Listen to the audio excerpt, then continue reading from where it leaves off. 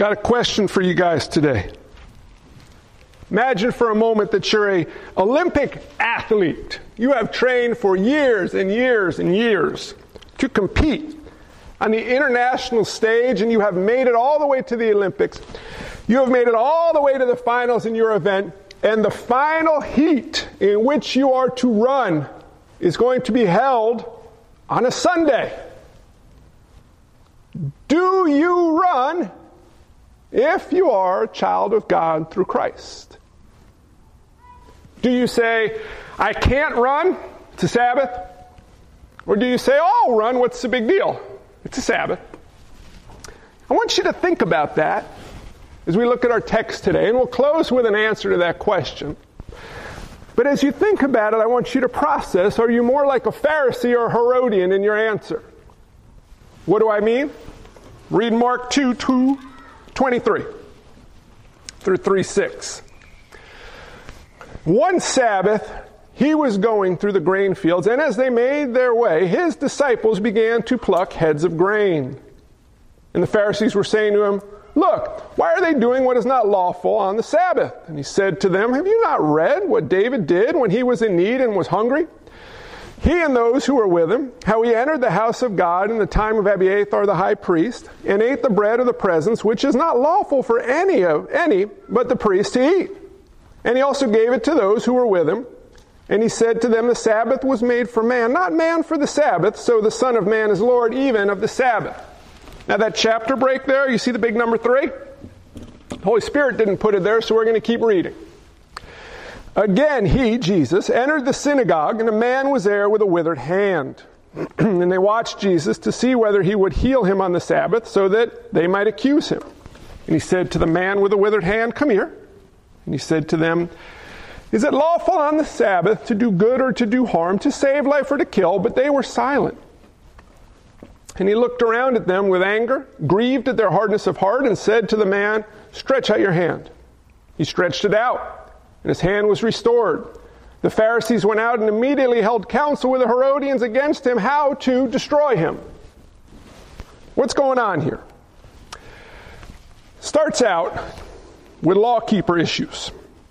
We find Jesus out on the grain fields on the Sabbath. His disciples got hungry. We know that from the parallel accounts. And Jesus said, grab some grain and eat it. Pharisees said, you broke the law. I have a question for you. Did he?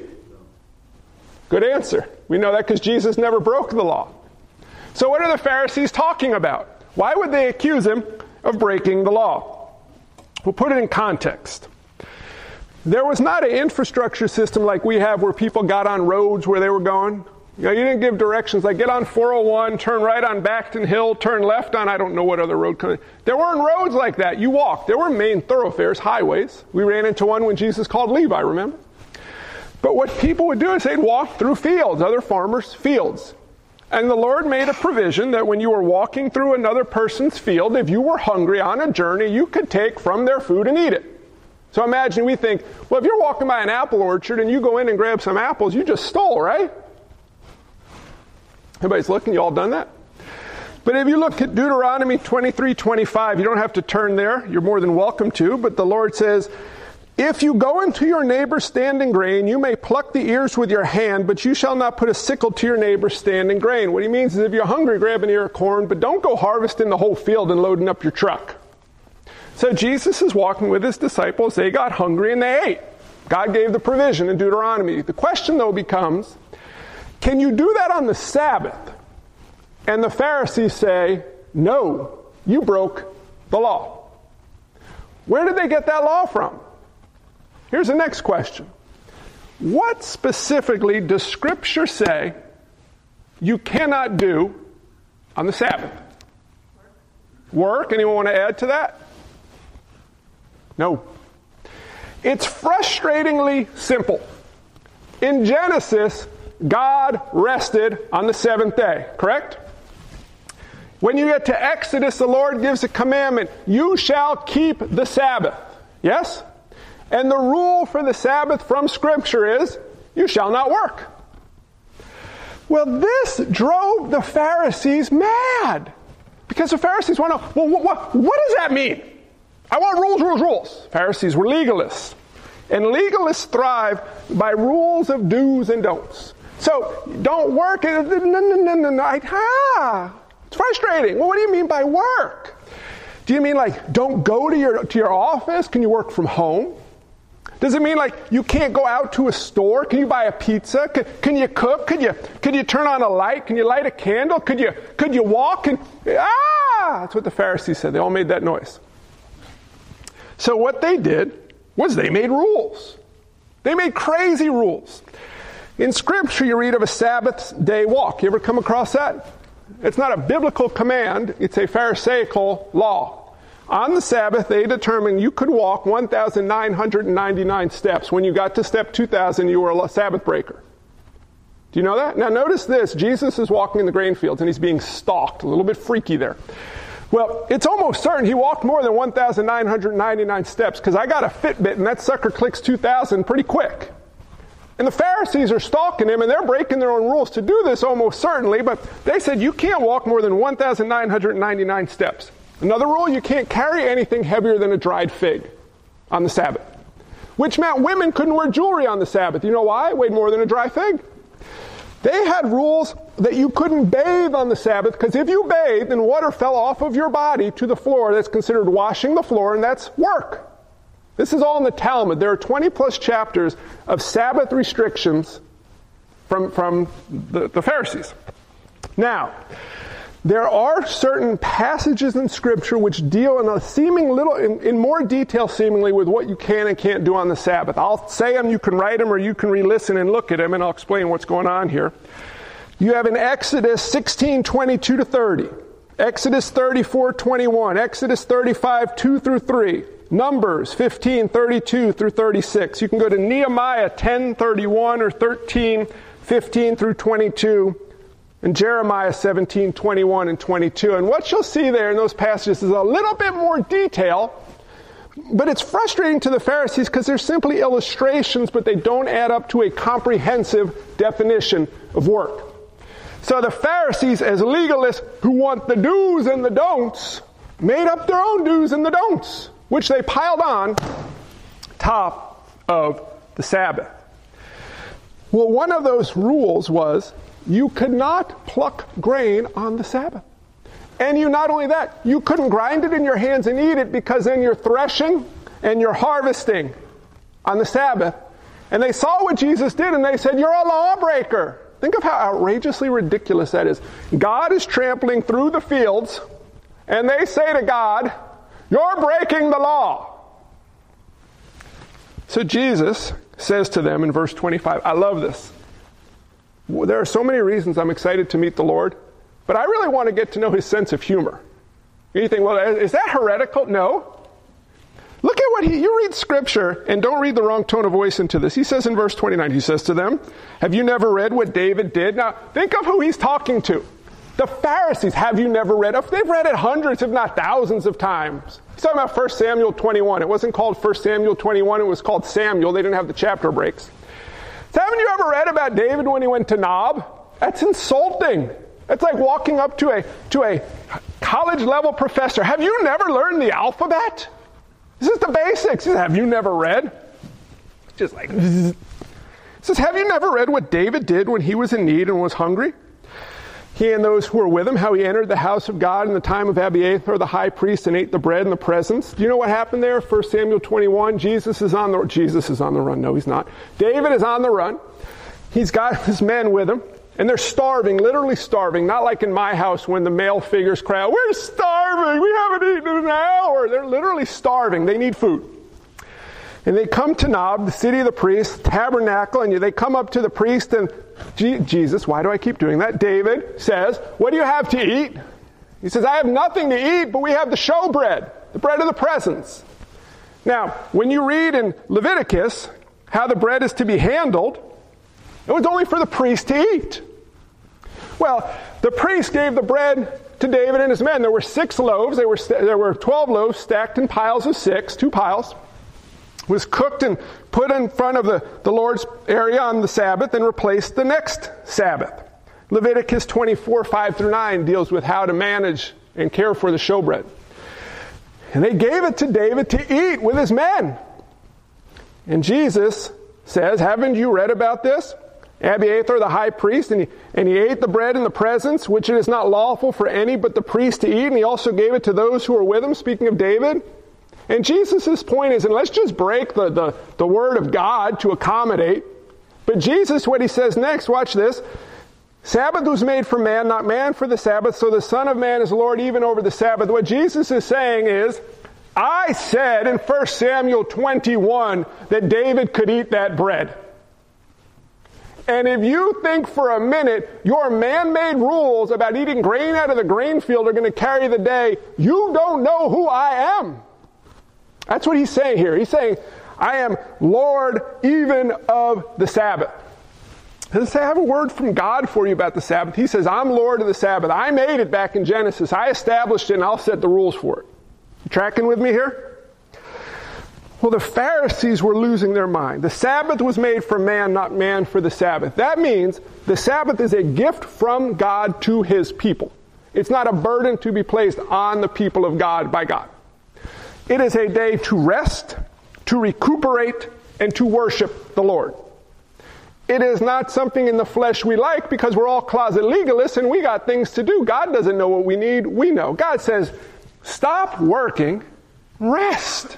That's the most basic level of the Sabbath. Stop working and rest. And we say, well, I can't. I got things to do. Well, the Pharisees said, make sure you don't work and here are all the rules. And they loved the Sabbath. You know why? Because it was a day their self-righteous pride was on show. Look at me. I don't need a tithe envelope. I need a trumpet blast. Watch what I'm doing on the Sabbath. Watch me pray on the Sabbath. I've been at church 3 times today and I'm coming back 2 more. I may never go home on the Sabbath. They loved the Sabbath.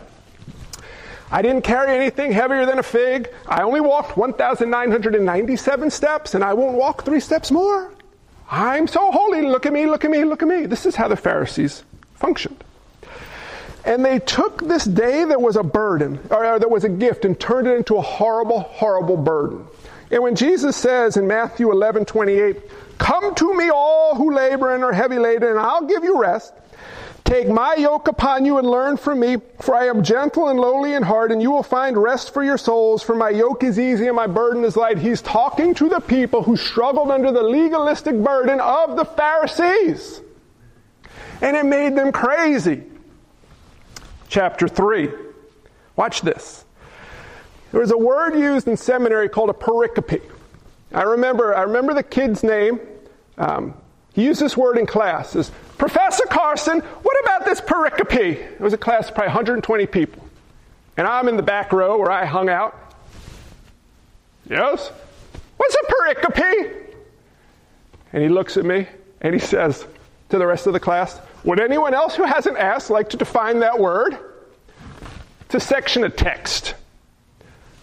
This pericope starts in 2:23 and it finishes in 3:6. So now you got a new word. It's an English word, not even Greek. You can use that pericope. Tell some, I was reading the newspaper and I noticed this pericope. Would you read this with me? This keeps going here. This break is not a natural break. Watch. Perhaps the same Sabbath. Might be a different one, but I suspect it's the same. So he's out walking in the grain field. They're hungry. They ate the grain. The Pharisees are like, lawbreaker. Jesus says, ain't you ever read your Bible? The Sabbath was made for man, not man for the Sabbath, and I'm Lord of the Sabbath. And they show up at synagogue, and you can imagine there's a little bit of tension in the house, right? He says, he enters into the synagogue, and there's a man there with a withered hand. And they watch Jesus to see whether he would heal on the Sabbath so that they might accuse him. What's wrong with healing on the Sabbath? It was against their law. Watch this. If someone was going to die on the Sabbath, you could give them medical attention. That's in the Talmud. You could read it. But if someone had something like a sore throat, you were not to give medicine until the next day because it was not a life-threatening ailment. So you couldn't heal on the Sabbath. So they're watching Jesus. This guy does not have a life-threatening ailment. Is he going to break the Sabbath? Now, could Jesus have healed him the day before? Could he have healed him the day after? Could he have prevented him from ever having a withered hand? Now watch this. So why is he healing him on the Sabbath? Because he came to show what it means that he is Lord of the Sabbath and what the intent of the Sabbath is. Tradition has it that this guy was a stonemason. His hand got crushed and withered and became a beggar because you got no hand, you can't work. There aren't many vocations back in that time where you could use one hand. So he says to the man with the withered hand, come here. And he said to them, the Pharisees, is it lawful on the Sabbath to do good or to do harm, to save life or to kill? And you see how they answer? They can't. There's no, I love when Jesus does that. He puts out a question, and you can't do anything with it.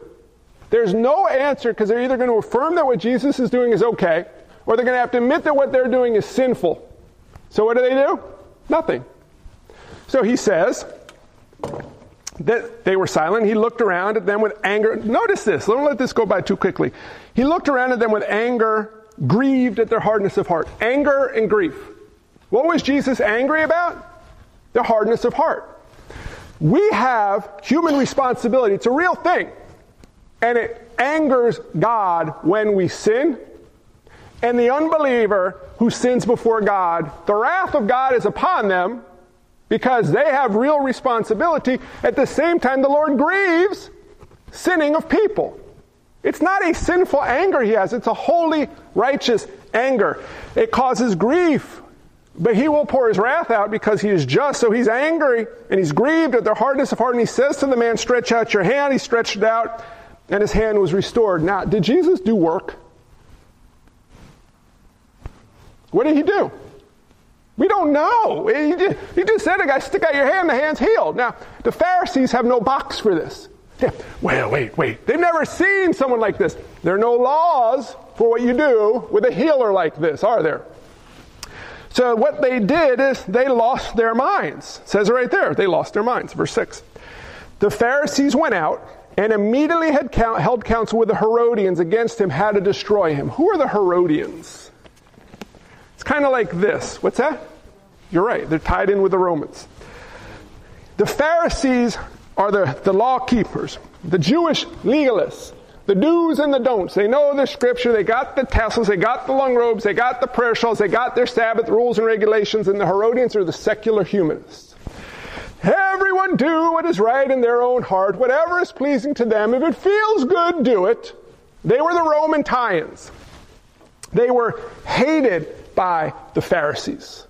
So the Herodians on the Sabbath, rather than keeping the rules, made up their own rules. Oh, who needs to go to church on the Sabbath? Do what's right in your own eyes. Right? What do they have in common? They both hated Jesus. Why? Because Jesus came and destroyed their works-based system. For the Pharisees, it was a scorecard. Check, check, check, check, check, check. Look how good I am. For the Herodians, they made their own check card, and then they could check, check, check, check, check based on whatever they wanted to do. And, they're the people who would say, well, when I die, I'll go to heaven because I tried my best, and I'm a good person, and God loves good people. We have Herodians all over the place today. And we got Pharisees. Oh, I go to church all the time. I never miss. I give an exact percentage of money away. I do the rules. I keep it right. And some of them hang on churches, and they have a miserable Sabbath. Some of them have the Sabbath where they run around and it's Sunday, it's a fun day, and they just run around and do whatever they want, whenever they want, however they want, and they just live like the world. And then the sad group is the ones who wake up on Sabbath and they go, Sunday, suits, Brown's gone. I think of all my Jewish friends growing up. Sabbath was Friday night, Saturday night. They would watch this sun. You could talk to them for I got 2 minutes and then I got to get off the phone. You think I'm kidding? This is how it worked. I got 2 minutes and my dad says I got to go. Click. And then it's like, they're in semi-hell for 23. It's like a countdown clock. When can we smile and laugh and have fun again?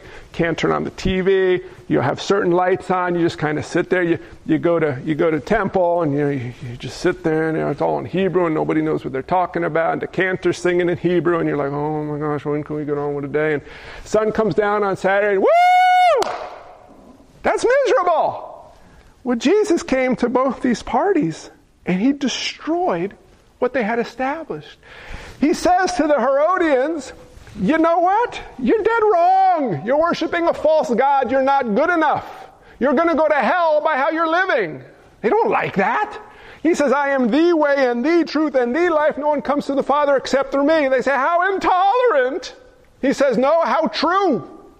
The Pharisees are like, yeah, you tell them. He says, but to you prideful, arrogant, self-righteous fools, you think that you're right with me by your good works? Your works are nothing but filthy rags.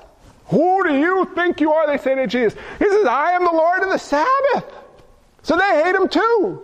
So these two groups, they get together and they plot how to kill him. They both destroyed the Sabbath. And Jesus came to fix it. What do you do with all this? That's for you to figure out as far as I can take you. First, realize in the flesh we are all Pharisees or Herodians. Every last one of us, even as children of God. You are a Pharisee or you are a Herodian. You can't get around it in the flesh. And if you forget the gospel or fail to be nourished by the gospel, you will default to one of those two. So the first thing you need to realize is what the gospel is and to meditate on the fullness of the gospel. It is you are saved by grace through faith and not by works so that you cannot boast. You needed to be saved because by your works you would die and go to hell and face the wrath of God, but by God's grace alone you are forgiven totally. Do you see that? What did you have to offer God? Your sin. What did he have to offer you? Everything.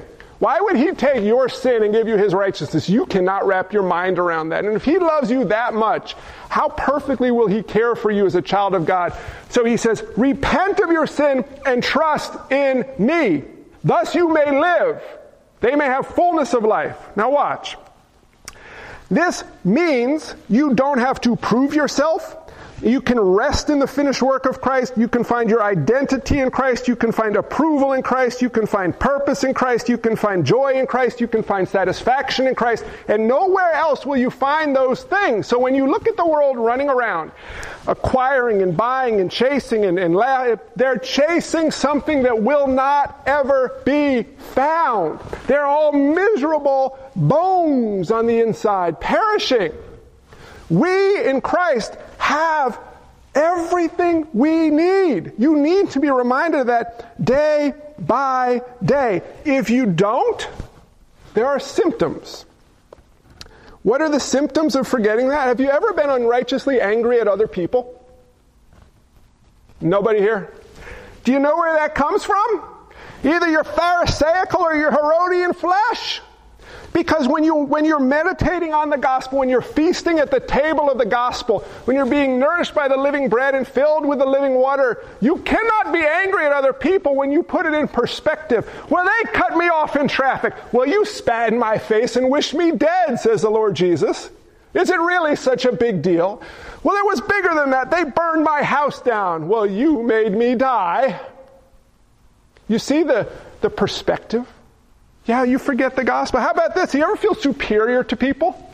I am so much smarter and better looking and stronger and faster than you. You ever feel that way? It's pride. It is pride. You need to find your worth in something if it's not Christ. You ever feel inferior to people? Why are they so much better at that than me? Why do they look so much prettier than me? Why do they have so much more stuff than me? Why do they make more money than me? Woe is me. It's reverse pride. You're finding your worth by comparison. You're forgetting the gospel. You ever been mad at God? Why would you allow something like this to happen to me? Ooh, I think you just forgot the gospel, did you not? You ever been scared of God? You ever feel you deserve something because you're a good person? This is the flesh of the Pharisees and the Herodians, my friends. And the first thing we need to do is remember the gospel. Remember what it means, and then realize what the Sabbath is all about. The Sabbath is a gift from God, and there are two levels of the Sabbath. The first is don't work. Why? Because physically you need rest. But on the second level, Jesus not only is Lord of the Sabbath, but He is our Sabbath rest. Read Hebrews 3 and 4. What does that mean? The ultimate work that all people do apart from Christ is to try to prove themselves and find meaning and worth. And Jesus says, I have done that. You can rest from your work.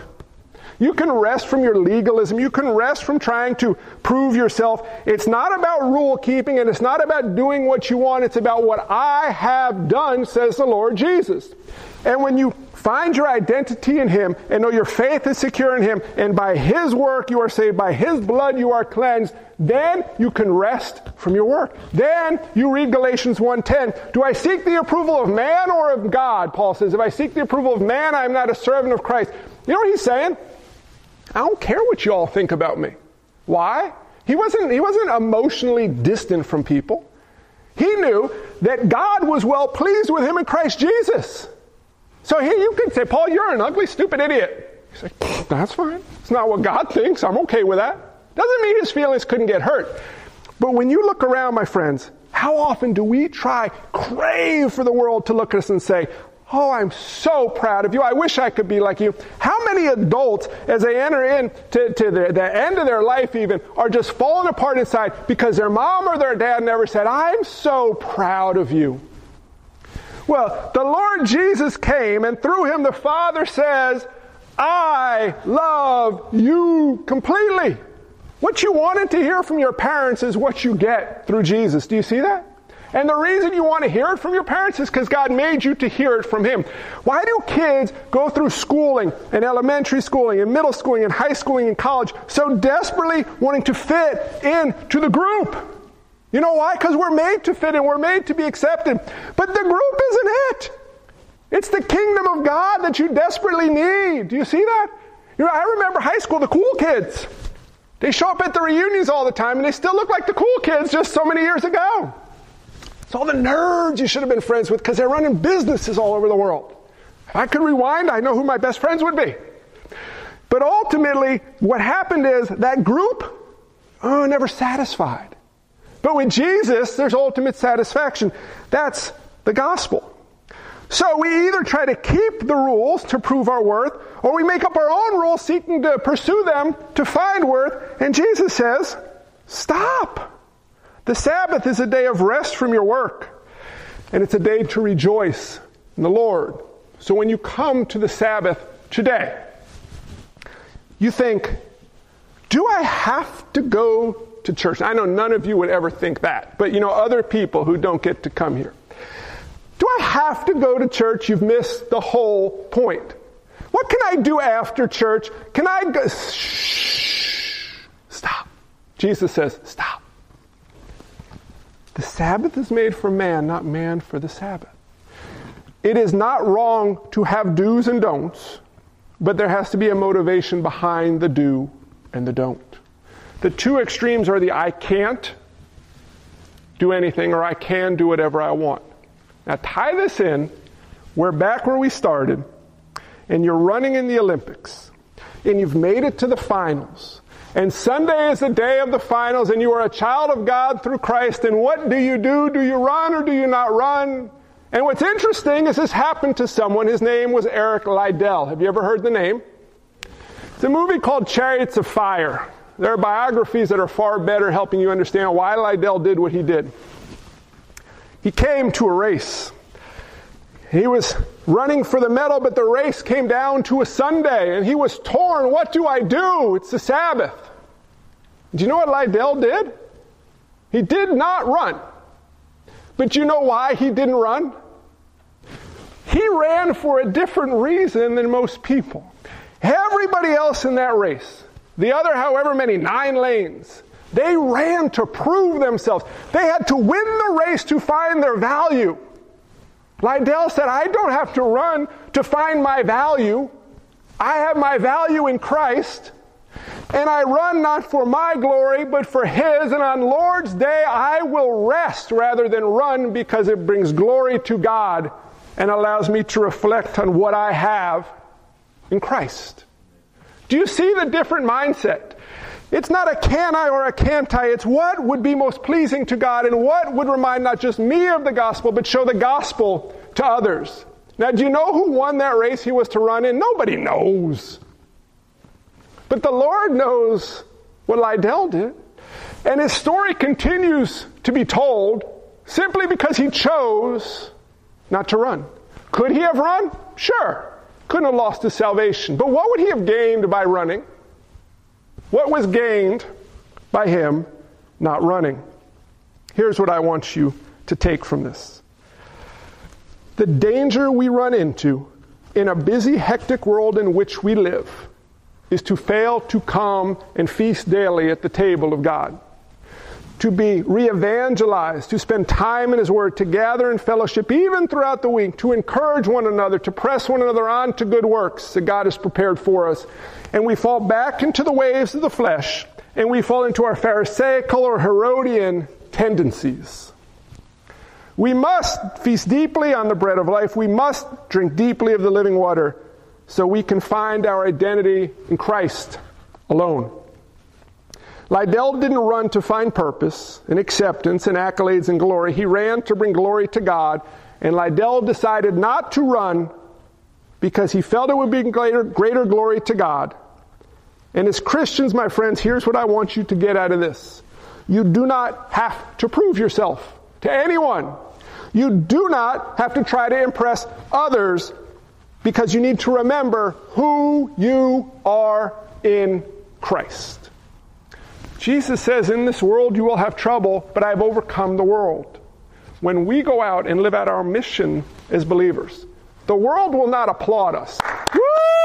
Thanks for sharing the gospel. It doesn't happen. They will hate us. They will persecute us. They will laugh at us. They will mock us. And if we find our identity and acceptance from the world, we will shut up. But if we see our identity in Christ and we know what the message of salvation is and what we are charged with before the Lord, we will rejoice knowing that as we walk in obedience, the Lord will say to us, with you I am well pleased, and the angels in heaven, woo! We can get our accolades from the Father, or a fleeting, unfulfilling, cheap substitute in this world. Now, let us never look with envy and jealousy on the lost. Let us look with fullness upon the truth of who our Lord is. Now, we're going to take communion as a church family today. And as we do, let us be reminded as we're nourished and strengthened through the sacrament of what the Sabbath really is all about. What it means not just to rest physically on the Sabbath as a gift from God, but to rest fully in the finished work of Christ day by day. Let's pray. Lord Jesus, we thank you for your word. We thank you for how clear your word is. We thank you that you have chosen to reveal yourself to us, that through your word and through the power of the Holy Spirit, you guide us and you show us not just the way to eternal life, but how to walk in fullness of life.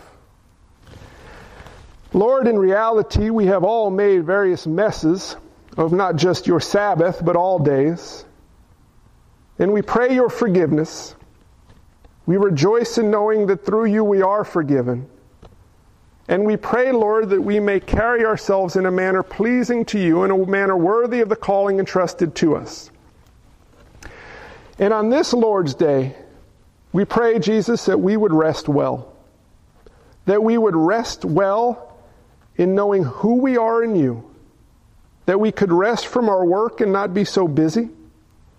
But we could also rest in trying to prove ourselves, because you have done all the work that needed to be done. Lord, as we come and take communion, we just praise you and thank you. We also grieve over the fact that even as forgiven sinners, we still struggle with sin. Please nourish us and strengthen us as you remind us that by your body, nailed to that cross, the wrath was removed from us. By your blood, we are cleansed. And Lord Jesus, as we celebrate, we don't celebrate a Savior who is dead, but one who is risen, and one with whom we too will rise one day and spend eternity in perfect, perpetual Sabbath rest. It is in your holy name, Lord Jesus, that we pray. Amen.